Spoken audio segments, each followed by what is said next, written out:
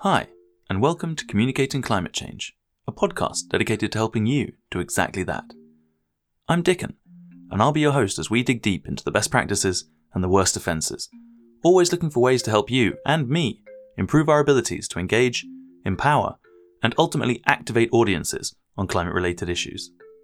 This episode features a conversation with Markus Reymann, Director of Research Centre and Cultural Ecosystem, TBA 21 Academy. It was recorded in September 2022. The organisation, TBA 21 Academy, which Markus co-founded back in 2011, fosters interdisciplinary dialogue and exchange surrounding the most urgent ecological, social and economic issues facing the ocean today. In his role, Markus leads the non-profit's engagement with artists, activists, scientists and policymakers all across the globe, catalysing new commissions, bodies of knowledge and policies that advance the conservation and protection of the ocean.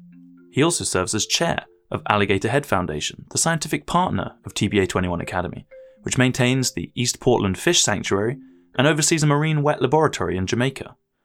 Markus has presented on art and the oceans at conferences all around the world and represents TBA 21 Academy in the Mission Healthy Oceans Board, as an officially endorsed member of UNESCO's Decade of Ocean Science, and as an observer at the International Seabed Authority.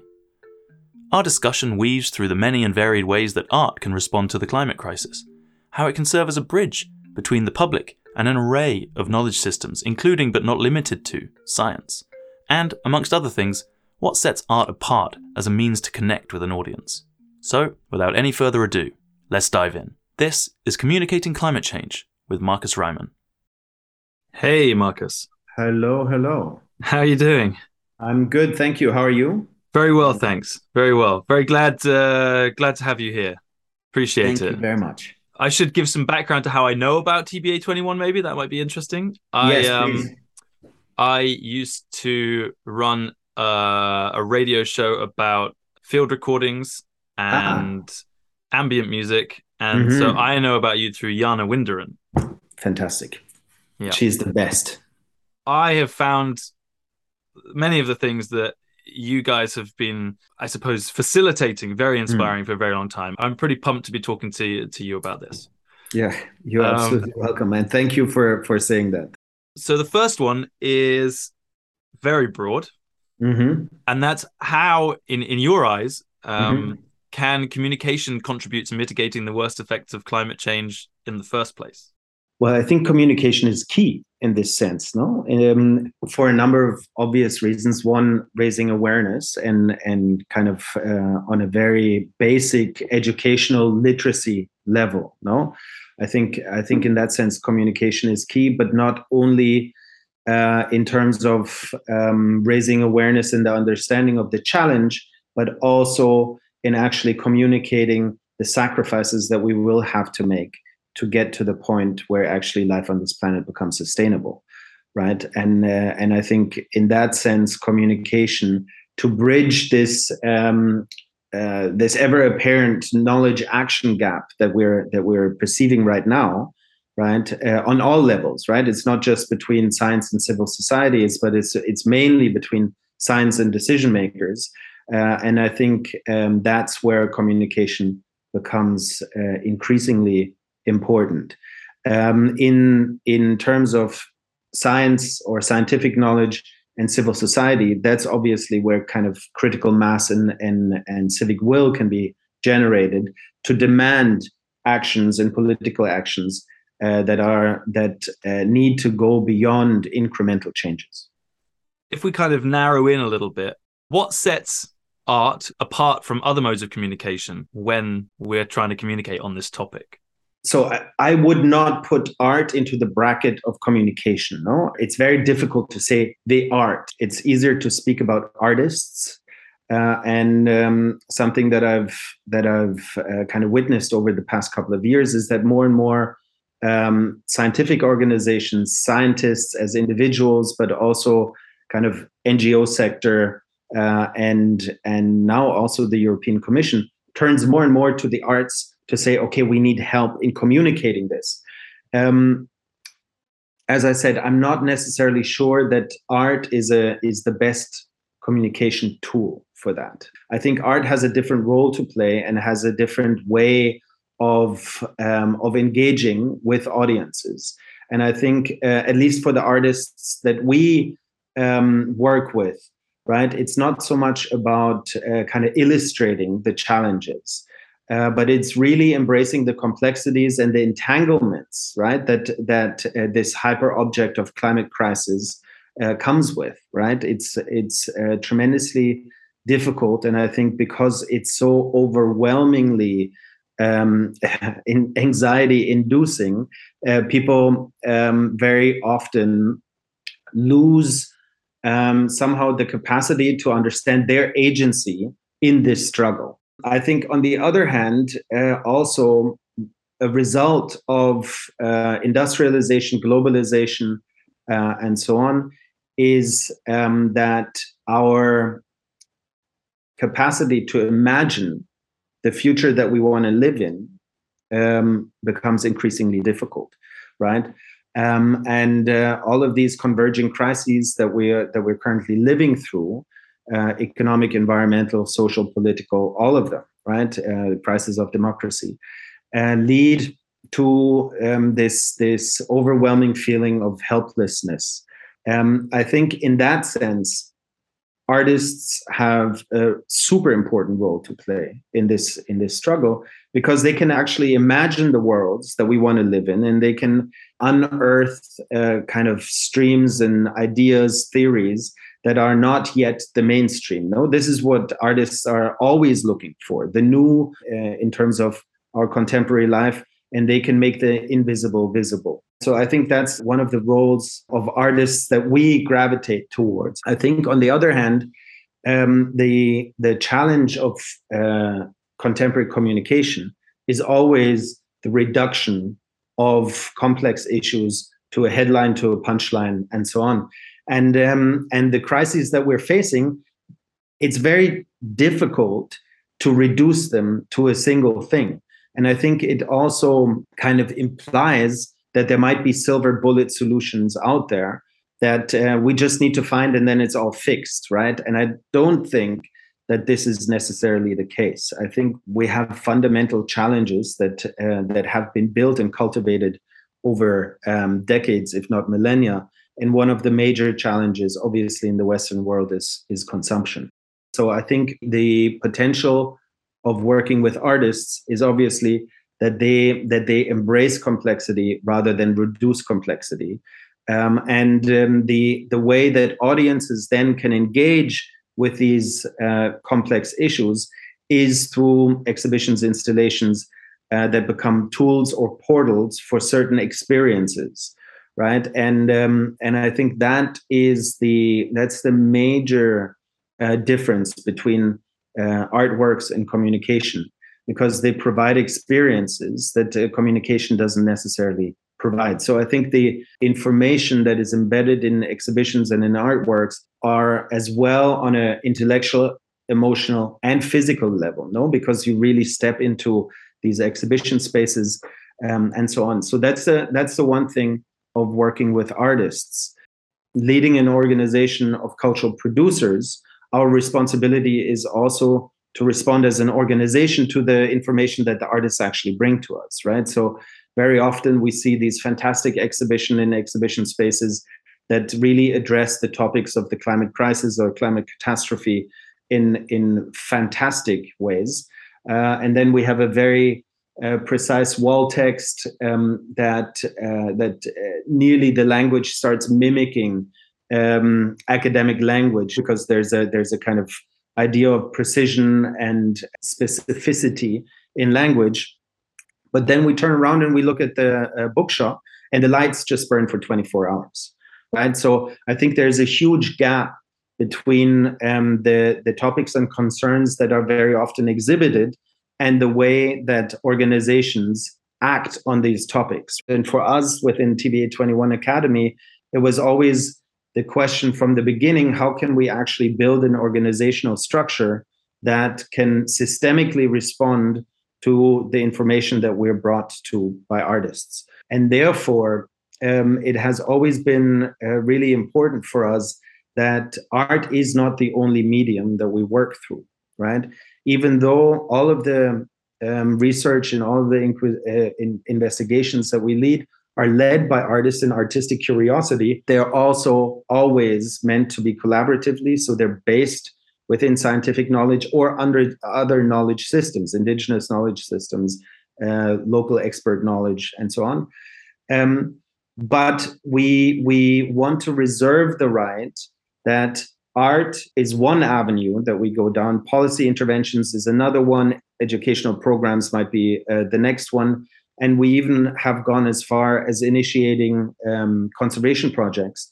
And for one specific one, we're actually still very closely involved with the conservation project in Jamaica that is run by a sister organization, which was spun out by the Academy and is now running it locally, which we then reconnect to our work through an artist in residency program, right? So for us, the question was always, how do we intervene in this challenge, in this process? How do we contribute in this process on a more kind of systemic and embedded way, rather than only saying, okay, we're making an exhibition that might raise awareness?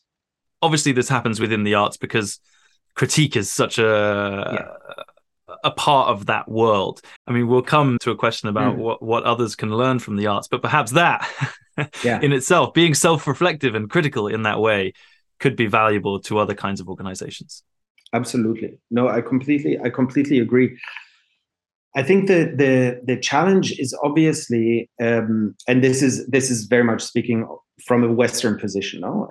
But the challenge is that very often that our organizational structures are not necessarily set up to be responsive so quickly and systemically responsive to the concerns and the ever accelerating changes that we're facing, right? So diversity, inclusivity, accessibility, sustainability, or regenerativeness, right? All of these questions that are now being addressed on various different levels are very difficult to systemically incorporate in your operation. I think the opportunity, the possibilities that we have as cultural producers in a space where our visitors, our community, and our audiences actually expect to be moved, they expect to be disrupted, they expect to encounter something that is surprising, inspiring, moving, is that also organizationally we can build prototypes of organizations that actually act responsibly in front of the backdrop of the climate catastrophe. As our conversation moved on, I wanted to get Markus's take on what he considered to be the biggest challenges of bridging the gap between science and art.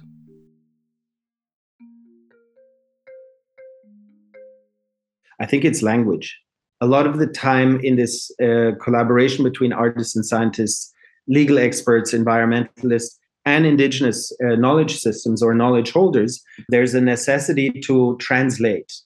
Even though we all use the same words, they have very, very different meanings, no? And sustainability is one of them. And the meaning of that word, right? This is something that that the critical aspect of the arts can investigate. Right, the meaning of the word sustainability. If we are in a catastrophe, is sustainability the highest goal that we want to aim for? Because do we want to stay in the catastrophe, or do we actually need to think about regeneration, remediation, and all of these things? So I think that is a big challenge. I think very often what I've experienced with scientists is that they've been jaded by their now mandate to communicate and reach out and all of these kind of things. So they have been somehow burned that their life's work that is dedicated to specific questions and topics and concerns is then reduced to a headline and so on. So there has been a huge hesitation in the beginning to engage with artists, no? Or how do I engage with artists without my work being co-opted or without my work being reduced to something that is really not representative of the complexity of it. And then obviously kind of means of operating. It's science and the academic complex, if not to say the academic industrial complex, no, has forged a way of validating knowledge that is very exclusionary. Yet it demands to be the truth. It is a truth. And obviously, this is not me saying that we have to question the science. No, we have to believe the science. But the processes around science, that's something that we need to question. In terms of accessibility, diversity, inclusivity, I think academia has a long way to go, as does the art world in general. So I think there's always this necessity to create safe spaces for all of these different knowledge systems to engage, and especially when you talk and include marginalized communities, then it's ever more important to create safe spaces full of care, full of concern, to make sure that everyone around the table is being heard. Next, I wanted to hear what Markus considered to be the key differences and perhaps even similarities or synergies between approaches taken by the likes of government and academia to tell stories about the climate crisis and those taken by the art world. I think we need to define between artists and artistic practices, right? And also, I think very often the question is who commissions them, right? What are these artists asked to do, and what are the objects that they produce or the installations that they produce? What is the context in which they're shown? So that's the one thing.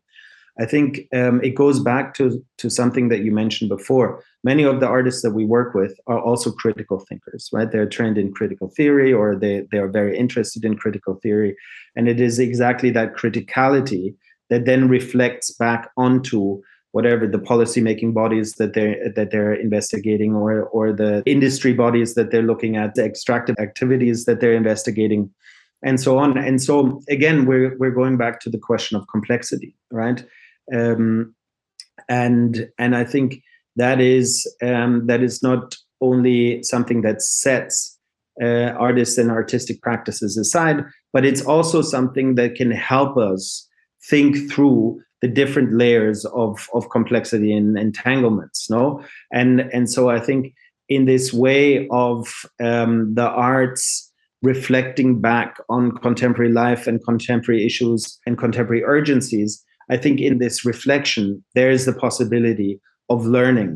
Very often, there are consequences of actions that have never been kind of investigated or thought through. And I think that's where kind of the role of the artists lies, that they can sound out these consequences, and they can think through these consequences and make these consequences visible in a way that other disciplines don't want to make them visible. And they can provide a physical and emotional experience that lets us actually have an experience in a space that is far removed from the situation that they investigate, but they bring it to us, and they bring it to us in a different way than let's say documentaries or reports or communication brings it to us.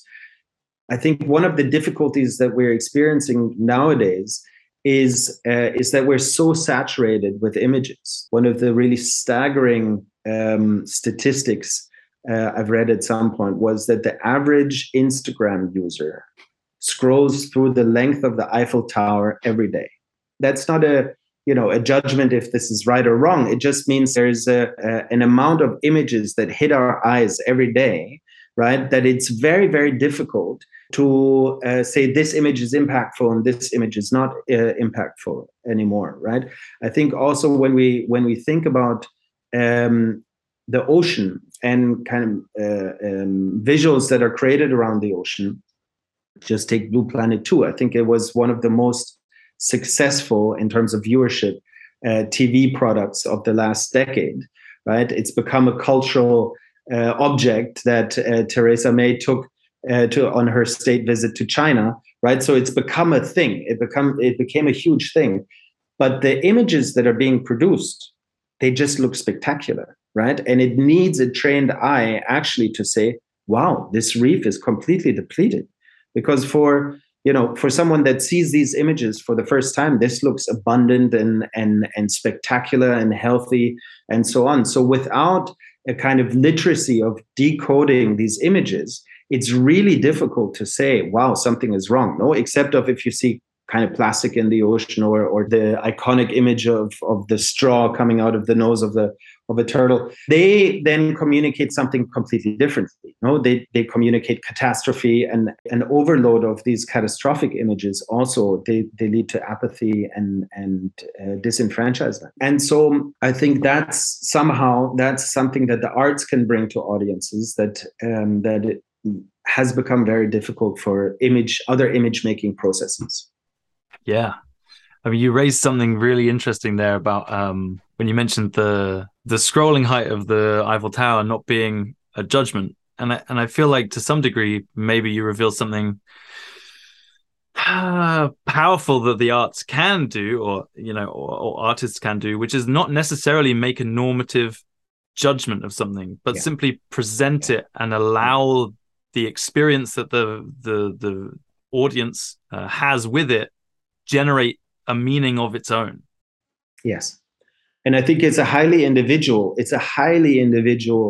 experience. No, it's really the question, how does this experience of me stepping into an installation, into an exhibition in front of an object, how does this object resonate with me, no? Or what inside of me resonates with that object? And that becomes a very, very personal experience. No, the power of obviously being there with a community of people or a set of people, other visitors, is that we have a communal experience of stepping into a different reality that doesn't necessarily tell me this is good or bad. No, we have to negotiate this with ourselves and then possibly with others. And the other thing that the space of the art allows us somehow, which politics doesn't allow us anymore, is that we can be in that same space of completely different opinion, and we can have a conversation about this, and maybe even a very kind of heated conversation about this. But the space is not as tribal, that if you and I are of completely different opinions, we can have a fantastic conversation about this. The art space is one of the few that remains that actually allows for a multitude of opinions and very dynamic discussions around this multiplicity that maybe at the end of the day leads to a transformation in myself, right? And this is, I think, something that the art currently is providing it's kind of destroying the hegemony of position and vantage point and access point. No, it's like it provides us so many different worldviews and so many different possibilities, so many different imaginaries that there is the possibility to encounter something that I had never considered, that I had never expected, that I had never imagined. And I can say, wow, this makes complete sense to me. As a facilitator of so many works in and around this topic, it seemed logical to ask Markus if he could direct listeners to a single body of work to find inspiration and optimism and hope. Where could he send us? What should we see? Wow, that's such a good question. I would say Joan Jonas, Moving Off the Land 2 was a fantastic work like that. Her process, anyway, no, it's research based, but then it is kind of developed through a series of performances, and these performances are then worked into an installation. Her starting point to approach the ocean was the questions of what are the stories that we tell ourselves, what are the myths surrounding the oceans, and then very quickly she came to the question of the mermaid. No, so in that question, in the unfolding of this idea of the mermaid, then she comes to the whales. No, the whales left the ocean, they came to shore, they lived on land for a while, and then they decided to go back into the ocean, right? And so the way that she creates research associations, the way that she kind of creates a web of associations and connections and relationships and so on, and the way that she gives us the possibility to experience this kind of web of relationships is encouraging, it's uplifting, it's moving, it's engaging. And then you have a very, very experienced artist that includes the younger generation or a very young generation in her work to actually become this voice of reason or this voice of concern, of alarm, and so on, but also this voice of joy and wonder, right? And so there's so many layers embedded in that work, and it can speak to you in so many levels. I think if there's one work that I would point people to, it would be that. Our time was coming to an end, but I wanted to give Markus the chance to bring up any final thoughts or issues that hadn't yet been covered. Did he have anything else to add to this already fascinating conversation? Well, I would say, it's one thing to point to one work. The other one is obviously, if you have the possibility to come to Venice, if you happen to be in Venice, come visit us at Ocean Space, because that's really where it all starts making sense. Something that sounds abstract right now, I think it starts making sense when you encounter the work. There's obviously an ongoing public program that unfolds these works and the topics and concerns that are embedded in the works. That's the one thing. On the other hand, and this is maybe a call, right? A call for people to get in touch and share their thoughts, because the question is really, how do we become a regenerative organization, right? I think we're touching on some points by our program always being free of charge, always addressing local and international communities. We're asking ourselves, what is our responsibility as cultural producers addressing these questions in terms of being regenerative with our environment? And then there are certain efforts being made that we have a representative on our advisory board that stands in for the voice of the non-humans. So making sure that every action that we take, every presence that we have in Venice and around is actually furthering life and not reducing life. That's the one thing. But on the other hand, it's really also a question of can ecosystem restoration become part of the public program of a cultural institution, right? Can we make ecosystem restoration, regeneration, can we make it a cultural activity rather than an activity that is mitigating a catastrophe, right? Can we actually become custodians on a cultural level rather than on a catastrophic level? That's my question. And if any of your listeners has a good answer, we'd be so excited to hear about it. Gosh, wasn't that wonderful? But what stuck with you from this conversation? What can you take from it and apply to your own practice? For me, it's the need for some appreciation for the fact that I'm primarily a complexity reducer, and that as a result of that, I might tread ever more carefully when generating content on complex topics. This process, perhaps at the cost of time and a seeming inconvenience, might be better navigated in much deeper, more open dialogue with the people who generated the source material, more at least than I've sought in the past.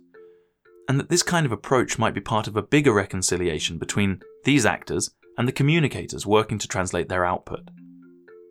I also came away with the feeling that Markus raised many comparable challenges to those that I've discussed with guests representing very different fields. For example, that a much more reflective, critical approach might be valuable when we consider our work in general, as well as the organisations that we and that work are associated with.